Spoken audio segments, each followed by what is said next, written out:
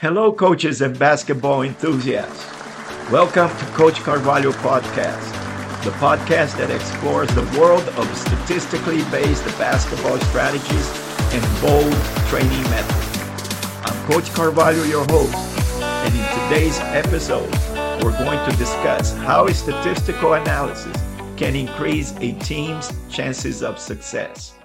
As an experienced coach, I came across a variety of software and applications designed to assess team performance. These tools provide mathematical insights into our individual and team technical abilities, breaking down performances into percentages and individual contributions using metrics such as assists, rebounds, turnovers, and points.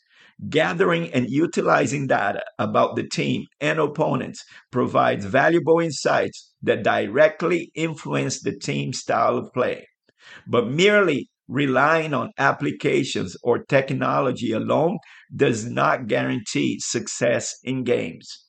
While these applications undeniably hold merit, they alone cannot level the playing field or enhance teams' chances of success, particularly when competing against teams with superior individual talent. What I required was more than mere numbers.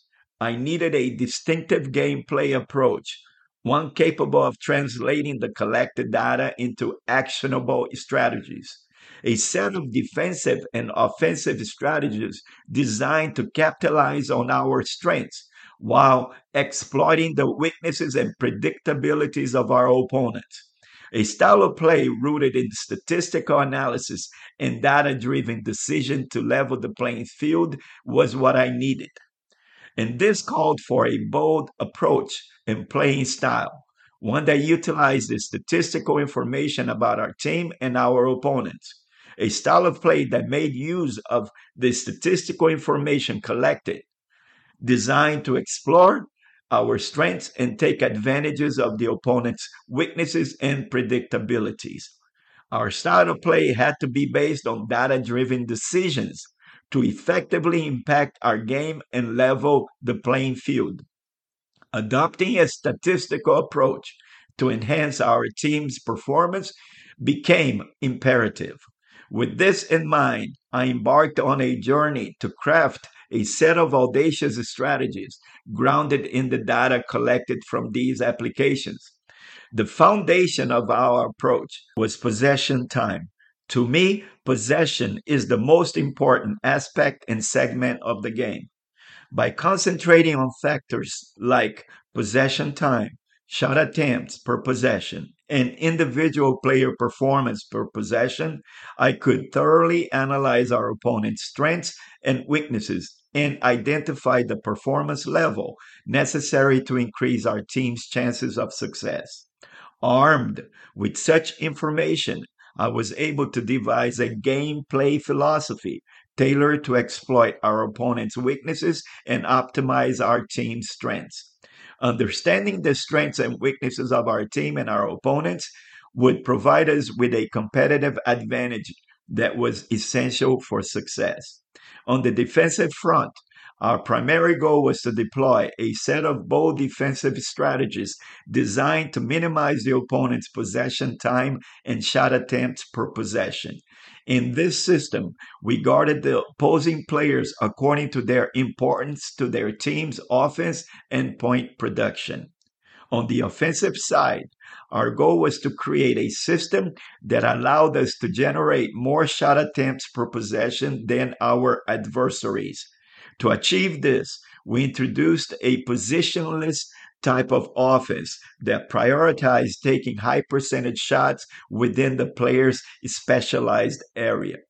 This offensive approach was based on the no green light shot selection rule. Not every player was given the green light to attempt 3 point shots unless they could consistently maintain a satisfactory shooting percentage in practices and games. Players were encouraged to take shots within their areas of specialization.